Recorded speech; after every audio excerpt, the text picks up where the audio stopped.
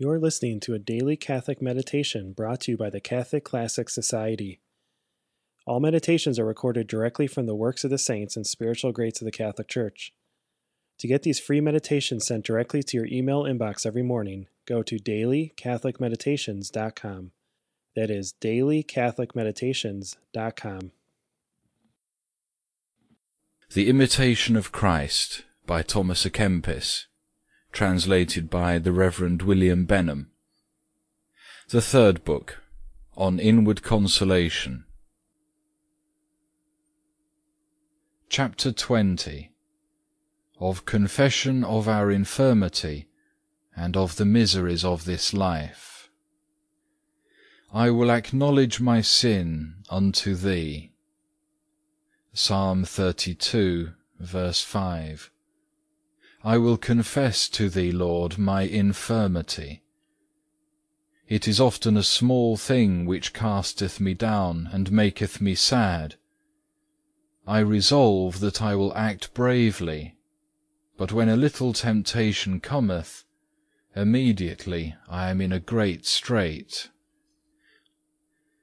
Wonderfully small sometimes is the matter whence a grievous temptation cometh, and whilst I imagine myself safe for a little space, when I am not considering, I find myself often almost overcome by a little puff of wind. Behold therefore, O Lord, my humility and my frailty, which is altogether known to Thee. Be merciful unto me, and draw me out of the mire, that I sink not. Psalm 59, verse 16. Lest I ever remain cast down.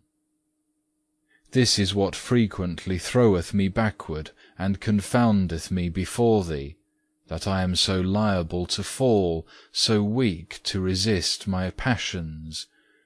And though their assault is not altogether according to my will, it is violent and grievous, and it altogether wearieth me to live thus daily in conflict. Herein is my infirmity made known to me, that hateful fancies always rush in far more easily than they depart. O that Thou, most mighty God of Israel, lover of all faithful souls, wouldst look upon the labour and sorrow of Thy servant, and give him help in all things whereunto he striveth. Strengthen me with heavenly fortitude, lest the old man, this miserable flesh, not being yet fully subdued to the Spirit, prevail to rule over me, against which I ought to strive, so long as I remain in this most miserable life. O what a life is this, where tribulations and miseries cease not, where all things are full of snares and of enemies. For when one tribulation or temptation goeth, another cometh. Yea, while the former conflict is yet raging, others come more in number and unexpected. And how can the life of man be loved, seeing that it hath so many bitter things, that it is subjected to so many calamities and miseries? How can it even be called life, when it produces so many deaths and plagues? The world is often reproached because it is deceitful and vain, yet notwithstanding it is not easily given up, because the lusts of the flesh have too much rule over it. Some draw us to love, some to hate. The lust of the flesh, the lust of the eyes, and the pride of life, these draw to love of the world. But the punishments and miseries which righteously follow these things bring forth hatred of the world and weariness. But, alas, an evil desire conquereth a mind given to the world, and thinketh it happiness to be under the nettles. Job 30, verse 7.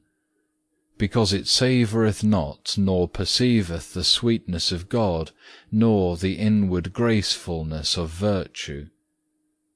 But they who perfectly despise the world, and strive to live unto God in holy discipline, these are not ignorant of the divine sweetness promised to all who truly deny themselves, and see clearly how grievously the world erreth, and in how many ways it is deceived.